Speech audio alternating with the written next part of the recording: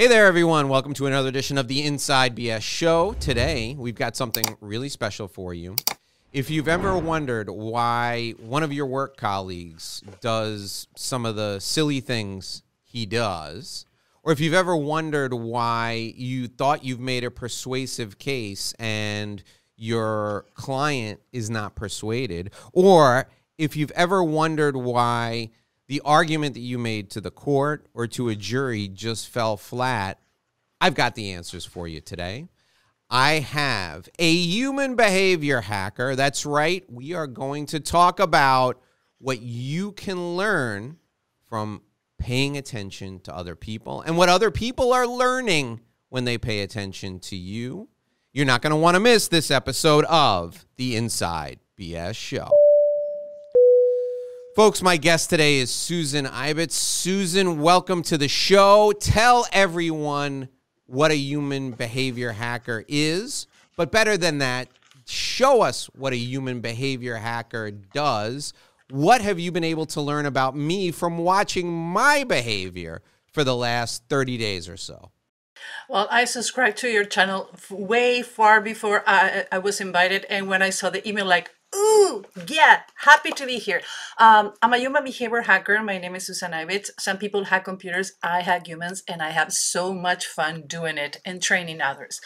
So how this work? I'm a profiler. Like you see the FBI, you see all these shows where I'm a real cheetah profiler because I'm wearing a cheetah jacket, but I'm a civilian hostage negotiator. I have the honor to be the only civilian hostage negotiator in the world. I was a political consultant for 18 years until I get burned out. Nobody told me that you need to get time between things, so I get burned out. And after I take 6 months sabbatical, I'm like, I miss the adrenaline. What am I going to do now? And one of my friends says, work with lawyers. You're going to have adrenaline all the time. So that's where I moved to trial consultant. And that's where I've been doing for 11 years. So we have two divisions on the company.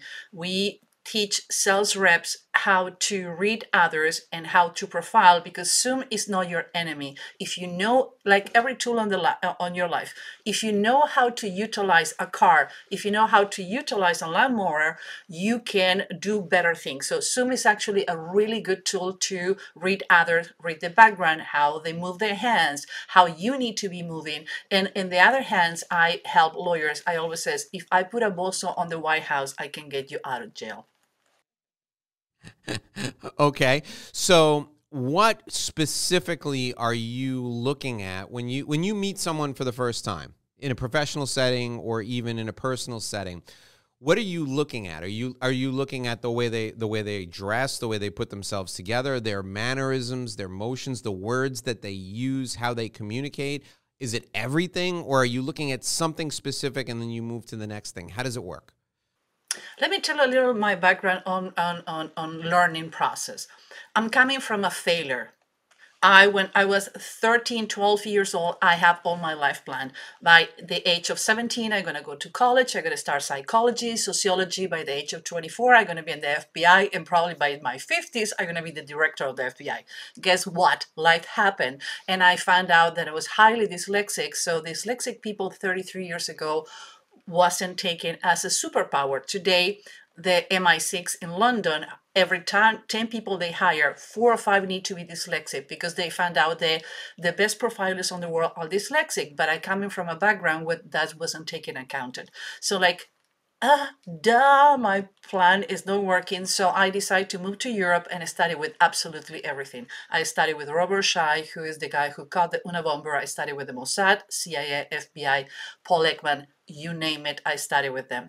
And when I need to profile someone or teach someone how to profile, what I'm saying is the first thing I look at you is your face. I'm a face reading profiling. Face reading is something that has been among of 5,000 years. I learned with a person who is a lawyer who uses it for jury selection. So I can determine things for you. For example, you're a thinker and a doer. Your feelings doesn't count when you need to do things. You think how to do it and you execute. And sometimes people can complain, Dave, that maybe you are not taking other people in consideration. But for you, it's like, duh, it need to get done. I know you're a doer. So you're going to be analytical. You have a forehead that is telling me you're like an engineer. If you need to assemble an IKEA furniture, you're going to open the box, you're going to put all the pieces, you're going to read the manual, probably going to go to YouTube and make sure that furniture is stable. So if you ensemble something, or I need to do something that is well done, I'm going to give it to you because you're going to make sure it's perfect. Dave, that resonate with you? Yeah, 100%. 100%. You spot on. If you ever saw me assemble anything, that's exactly what I do. I lay it all out. I read the instructions first because I learned years ago not reading the instructions makes it take twice as long. And now because of YouTube, I do always watch the YouTube video first. You're 100% right, spot on.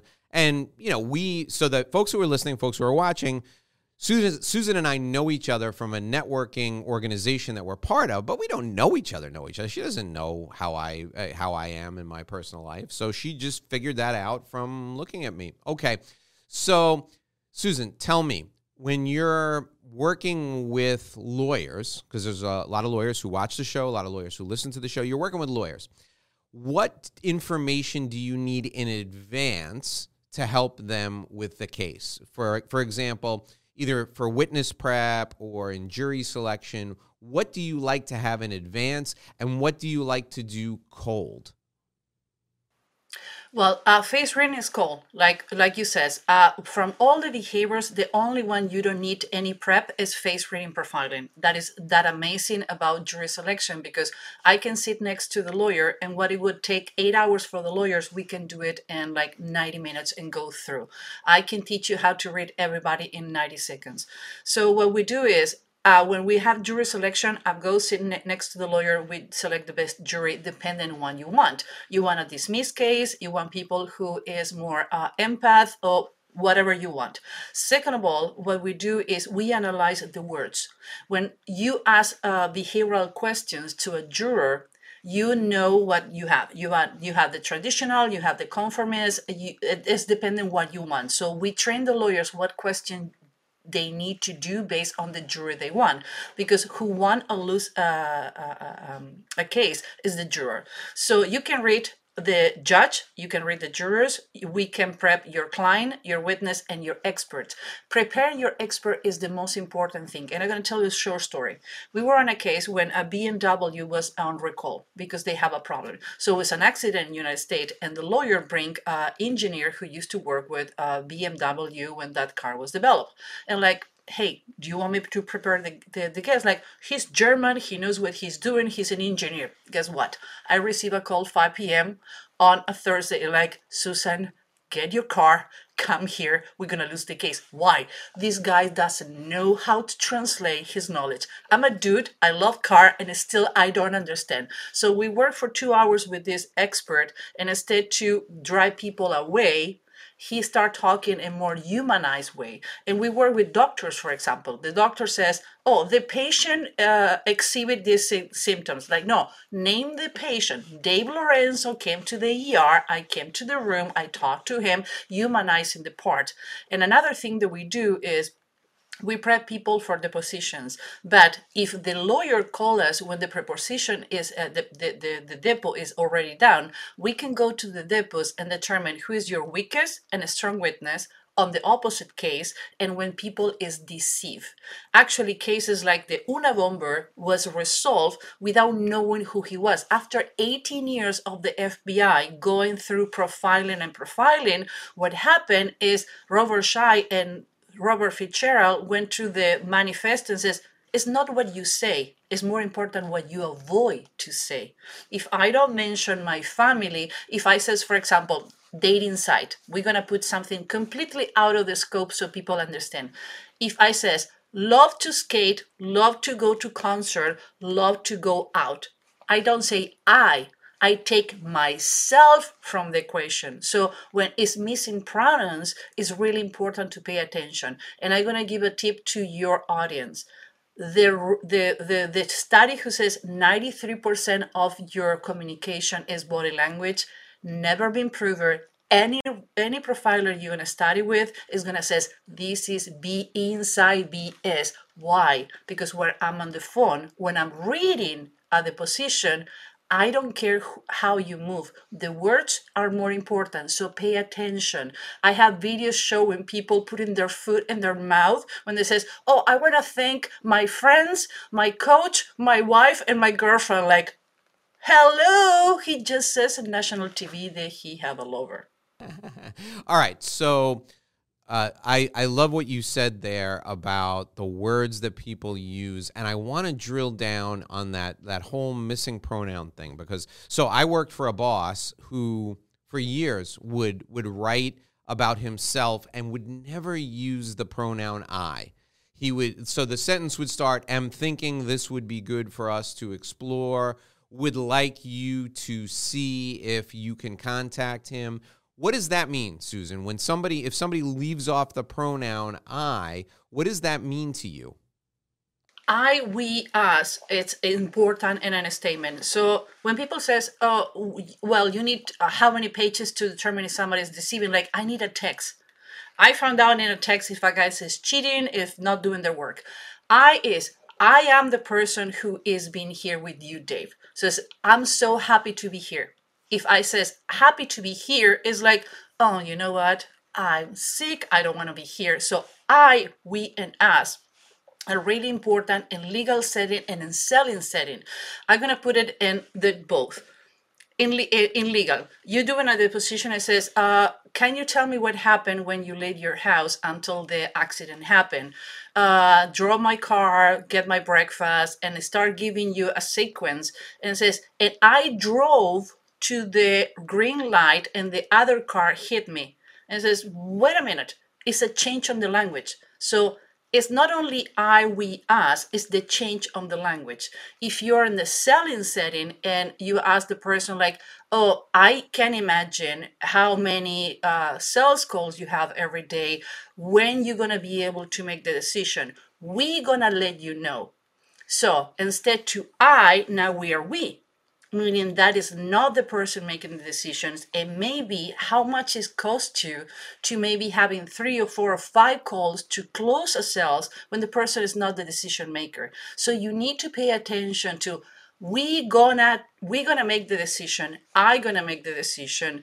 I went to the store, or we went to the store, and I grabbed the can of soup. And like, where was the other person? If you went together to the store and you grabbed the can of soup, where were the other person? Maybe that's when the accident happened and you wasn't paying attention. I like it. I see. I understand. So sometimes when people use the plural pronoun, they're putting off the responsibility, right? So the example you gave, we're going to make the decision, but really that person's going to make the decision. He just either doesn't want you to know that he's making the decision, or he wants to remove himself from this process because the decision is too hard. How can you tell? You need to ask more questions. You need to have more of a conversation what the intent is, right? Yeah, so you need to make questions. And one thing, if I ask you to recite the alphabet, one of the things that we learn even in kindergarten is the alphabet. Now, what happens if I ask you to recite the alphabet backwards? Doesn't matter that you have been spending 45 years saying it. If I ask you backwards, is where you get lost. So you need to start making questions. So we're going to do an exercise. What about that? Okay, great. Let's do it. Dave, ask me any questions from where the color of my socks, if I'm wearing PJs, under. Ask me whatever you want. Okay. What is your favorite place to go on vacation? My favorite place to go on vacation is Paris. I miss it so much. The food is amazing. I used to have a place there, but I need to sell it when I got divorced. What about you, Dave? Oh, I love the Caribbean. I'm a sit on the beach and drink a cocktail kind of guy. So I love to go to the Caribbean and just relax and chill out. Good food, good company, my family, my friends. That's what I really like. I like to go to the Caribbean and just relax. What is your favorite drink? Oh, well, it depends on mojitos. It depends on the mood I'm in. Sometimes a margarita. Sometimes a margarita is great. Sometimes a glass of wine is terrific. And, sometimes I like to try new things depending on where I am and who I'm with. So I found a lot of things about you. First, I ask you to do the initiating question. When you're talking with someone, when you're going to pick up this exercise, you need to wait for the other person to make the question. So I give you control. You make the control question. I reply. And when I reply to you, I use the same words. What is your preferred place for vacation? It says, my preferred place of vacation is. So I answer to the question with the question embedded. So you are aware that I put that on the question. Second of all, I share something personal. I told you that I need to sell it when I get divorced. I told you it's Paris. I told you about the food and why I enjoy. And I says, what about you? Now I know you're an explorer. You like heat, but you're living in Miami, so we know that, duh. So you like the heat. I know you're drinking. Your family and your friends are important. You're a social person. You're a doer. You're an explorer. So I collect all that information if I pay attention to the words. Now, how we utilize that, I need to do what is baseline, control questions. Like when people get in Zoom, like, hey, how you doing? Yeah, how's the weather? No, go deeper, do better question like, hey, how you doing? I'm so glad that we are in Zoom. What you have been doing today? What are your plans for the weekend? Get control questions to determine when the person use we and I. So do a baseline. Sometimes people do this exercise, two truth and a lie, and says, oh, tell me who's lying. Like, no, I need to talk. I'm training a police department here in Indiana. And one of the police did a serial killer with a woman.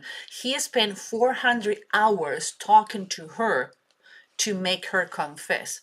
So whoever can tell you that you can determine if somebody's lying or deceiving you in a click of the matter, they're lying to you. You need to do questions, revert the questions, and determine a baseline. If I don't know who is your baseline, I cannot determine when you're lying. So to resume, ask question, open-ended question. How, why, what, when, how I need to call you back. And the person, that's when they swift.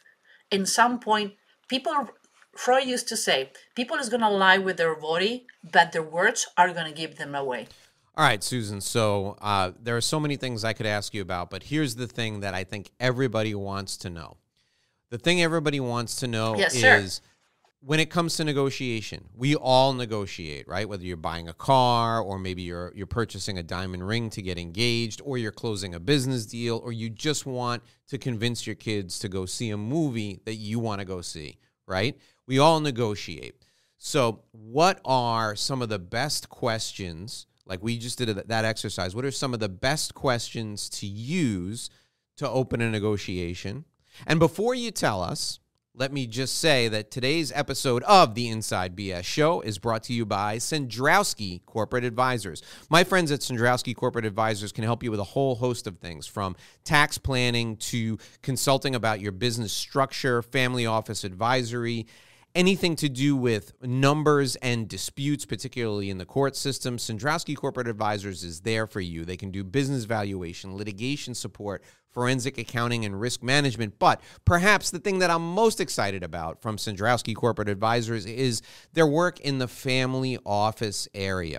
If you know affluent people, or you work with affluent people, and they're thinking of forming a family office, or they've already formed a family office, Sandrowski Corporate Advisors wrote the book. They literally wrote the book on family office management and formation. If you need any help with family office matters, or with litigation support or business valuations, I want you to call this number, 866-717-1607, 866-717-1607. Sandrowski Corporate Advisors has been there for over 35 years, helping all kinds of professionals and families of wealth make sense of what they're doing in their business. They can help you too. 866-717-1607. Our show is also brought to you by My Revenue Roadmap Guide. That's your business development plan if you're a professional and you're stumped. You don't know how you're going to grow. I want you to go to revenueroadmapguide.com, revenueroadmapguide.com. Go to that website, enter your contact info. You can download a guide for free, a business development plan for free, that'll help you grow your business through relationships and relationships only. We don't talk about internet marketing. We don't talk about bus stop bench advertising. We don't talk about billboards. We talk about leveraging relationships to grow your professional practice. RevenueRoadmapGuide.com. Get your free business development plan right there. My guest today is Susan Ibitz. I asked her a question, but before she gives us the answer, her website is humanbehaviorlab.com, humanbehaviorlab.com. Go there. There's a whole host of interesting things, including videos of her doing her thing, testimonials, fantastic, amazing testimonials of people telling you how great she is. And she's demonstrated in just the first 15 minutes how you can learn some of the things that she teaches just from spending a few minutes with her. Humanbehaviorlab.com is her website. Okay, Susan, I asked you a question before I read some of that copy, and the question was about negotiation. What are some of the first things we need to do when we're entering into a negotiation? First of all, when somebody says, I cannot, I'm going to give you 20 instead to 50, the first thing you need to ask is, how are we going to do that? Why? Because you put it on the other side. The other side actually is going to give you clues and how that is going to happen. Another thing that you need to ask when you're negotiating in sales or in any aspect of your life is collect information. Be prepared. Who is the person? What is the position? How long it's been there? How much they made? How it's been treating people? Is now all the companies have their employees posting on the media. If you don't do your back work, you're dead. If you jump in a situation without doing your background, even if you don't do it, get somebody to do it. You need to know how people use their words. They're visual, audit, or kinetic. For example, I see what you're saying. I hear what you're saying. I feel what you're talking about. So now we have a visual, audit, and kinetic. So for you, I know even though you wear a headset, I know you have a small, high ears. Small ears are visual. They learn better with others. They need to see what is going on. And high ears, meaning that you process information super fast. So if I take too long to tell a story, you're going to get impatient. Why? Because you have a straight eyebrows. So knowing those things, straight eyebrows, 1, 2, 3, give me the facts, give me the data. If you don't get to the point and tell me a long story, it's not going to work. Even though you do podcasts and tell people stories, you are really succinct. To pay attention with your ears and hear and see with your ears too. Another thing, you're super prepared. You need to know everything. You probably know more. If you need to go to buy a car, you know more about the car before even you go to the place. So you need to know your subject before you negotiate it. Another thing, and say when people is questioning about the things, they're like, how do you think that is going to work? When do you know that is going to happen? Again, asking, putting the person first and talk to the other person how they want to be talking, not like how you're going to be talking. So we need to restrict ourselves from the conversation and go to the other person. So if the other person is eclectic all the time to give you answers, it's like, tell me when do you think is going to be the good time to do it? Like, well, or when you have the budget ready. Well, we do budget in December. Okay, or I do budget in December, meaning that person do the budget in December, but the company maybe do it in January. So when somebody says, I do my budgeting in December and says, okay, I'm going to send you an email the last week of November so we can recap in December. I know you're going to be really busy. It's going to be only 15 minutes. But what the company budget happened? Oh, in February. Okay, so I know I have 2 months to work with this person. People do not do the right question. People don't lie to you. We don't do the right question. So open-ended question. Be aware what the words people is using. Ask the right question on the right time and follow up on any negotiation. Now, when you're on the lawyer set, it's more depending on the client decision, because the client is going to say, okay, I'm going to take the 500. I don't want to go to a lawsuit, but dude, you can make $1.5 million. I prefer a good negotiation than a bad lawsuit. So in that case, as a lawyer, 50% of your decision or more depend on your client. So you need to have a really good communication with your client and make sure your client trusts you. So most doctors get sued not for malpractice, but 78% of there are sued because they do not talk to their patient. If you transfer that to lawyers, we don't have studies done, but I can tell you that most lawyers are sued or they don't get to the case closed because they don't communicate to the client. And like, oh, I'm taking care of that. I know what I'm doing.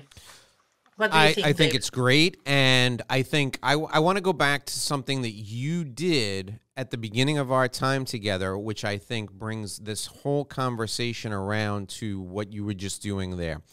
When you talked about, when we talked about Paris, remember we had a conversation about Paris, we were playing that exercise, you demonstrated some vulnerability there. And you talked about how you had to sell your place in Paris when you got divorced. And that vulnerability allows the other person it makes the other person feel drawn in, because when somebody shares something, they let their guard down, all of a sudden I felt like, well, Susan really trusts me. She really trusts me if she would share something that vulnerable. So it made me want to open up as well. How does that play into a negotiation? Because I work with so many people who I got to be tough and I got to be strong, and they negotiate like Vladimir Putin, right? They only understand strength, and we must portray strength when we go into the negotiation. But I feel like over the years, and I'm not, I haven't studied this like you study it, but whenever I share a little bit of vulnerability, I always get a better deal because the person then opens up to me and they reveal information to me that allows me to really give them what they want while getting what I want. So how does vulnerability play into negotiation? Oh, I would say is the best tool you can have. That's the reason I says first, take control of the question, decide what question, never lie. And if you're gonna lie, make sure that 80% of your story is true and 20% is lie. We're not gonna remember, but the other person is gonna remember. You're gonna be talking with 10 people a day. You're not gonna remember the story, but you're gonna remember. So if you lie, make a flashcard so you remember the next time. When I'm vulnerable and I'm not perfect, I'm an expert in my field. It's happened. We met supervisors. I have people who says, I have people who ask to be in a troika with you, and I have people who ask, do not put me in a troika with Susan. I don't want to be profiled. And when I go to a troika, people says like, oh my God, I have so much fun. And this morning we have a meeting together and people give me testimonial and it was fun and good to be with me because I show them I'm not perfect. When I show you my defect, we can relate to each other. And the Me Too, not the Me Too movement, but the Me Too is really important. For example, if I say, Dave, you know what? I lived in Miami for 9 years when I was married. When my marriage went south, I went north. And now I'm in Chicago. I love it. And I don't like the weather, but why you like the weather? And what is about Florida that you like so much? So I show you that I was married, I got divorced, and you can relate. And I don't have kids. I like pet, and I like the Four Seasons. So always look to have something on the other person. I can look in your background now and it says like, oh my God, you have so many diplomas, Susan, where you went to school, why you like skulls. And I can tell you the story about the skulls. Look for things that you can relate. They're true, that you can say me too, because people is going to follow in you.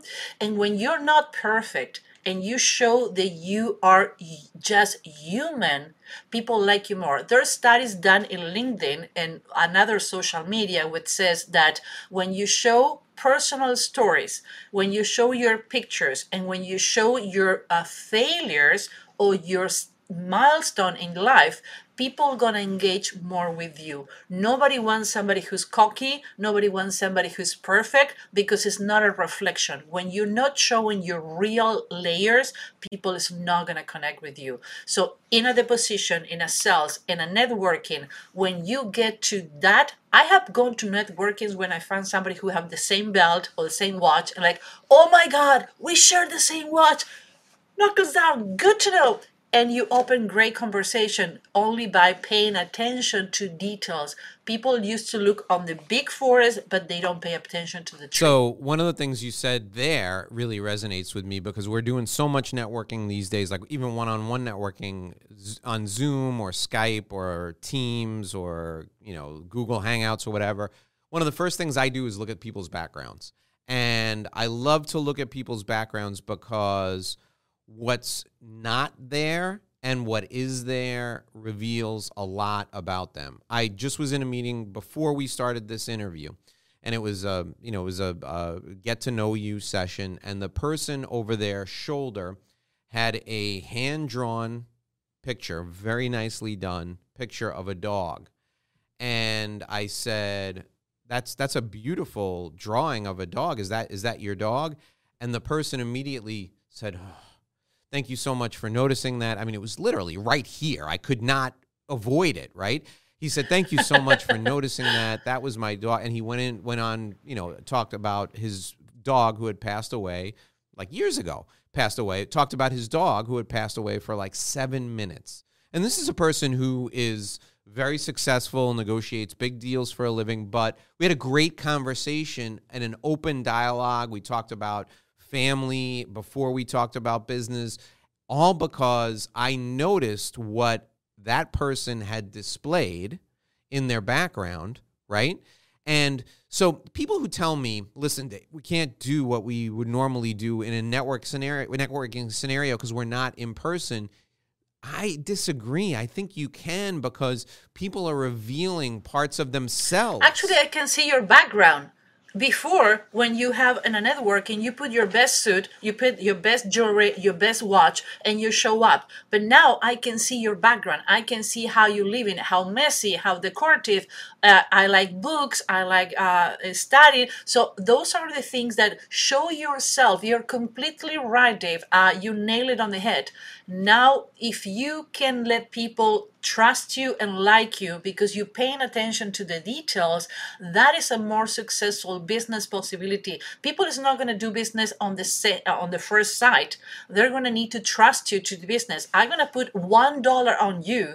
I need to make sure that dollar is worth it. Even though if I'm going to have $5 on product in my site, that dollar is going to be painful if I don't trust you. So you nail it on the head. All right, Susan. So who is the best person to reach out to you? All different types of people are listening to us and watching us right now.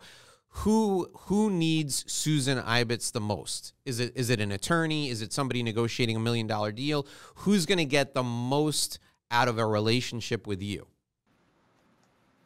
I would ask who doesn't. It's going to be easier. So what I did with you, Dave, is I read you on the spot. So I teach people how to read everybody in 90 seconds. So when I read you and I know how you need to get information, how the words are used, how the body language, the micro expression, and how to approach to you. I work with two sections, sales reps and sales teams who want to know how to use Zoom as an advantage, not a disadvantage. And I work with lawyers and preparing the lawyers, helping them to read the judges or whatever. It doesn't matter what kind of lawyer you are. I prepare your clients, I prepare your witness, and I prepare your experts. We can take you to a losing game to a win game. I have friends call me like, I'm a mix between Dr. Bull and Darth Vader, and I love it. And I don't have any problem with that. So lawyers and sales rep and everybody who want to improve communication. I work with couples for a long time. It was too emotional for me. I'm not an empath. I'm not an emotional person. But I help couples to understand that the problem is not the relationship, it's the communication part. Okay, so if let's say I'm an executive, and this is who I want to introduce you to first. Let's say I'm an executive who has to deliver an influential speech to investors, right? I should have somebody write the speech, or I should write the speech, and then I should go to you, Susan, and have you review the speech after I tell you who's going to be in the audience. Does that work? Is that somebody who would really benefit? The last year, we have two people who came to us through lawyers who were presented in Shark Tank. And in 3 or 4 weeks, we put them to like, I'm going to lose to 4 of them win their Shark Tank. Why? It was the walk. It was what they say tailoring the right shark and how to talk to that shark tank. So when we did political consulting for 18 years, I says you need to be careful. Some political consultants use we too much and it's not believable. So it's how you say it, the tone of your voice you use. Like I says, I don't have a voice for radio, so I have a really good mic. I'm trying to slow down. So you need to look for all the channels when you're going to talk to people. And another thing that you need to understand, first impression has nothing to do with you.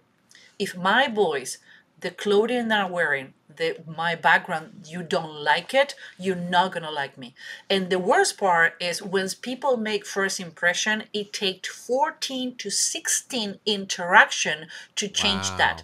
So if you have a client, yeah, it's crazy. If you don't like me on the first time or something happened and you set up that I'm not likable or you don't like my craft, choose your clients before you choose your business. If you're a sales rep or your lawyer and you not connect with your client, transfer that person to somebody else. It's better to have a 30% commission in something that you're not working on than not having anything. Most people do not understand.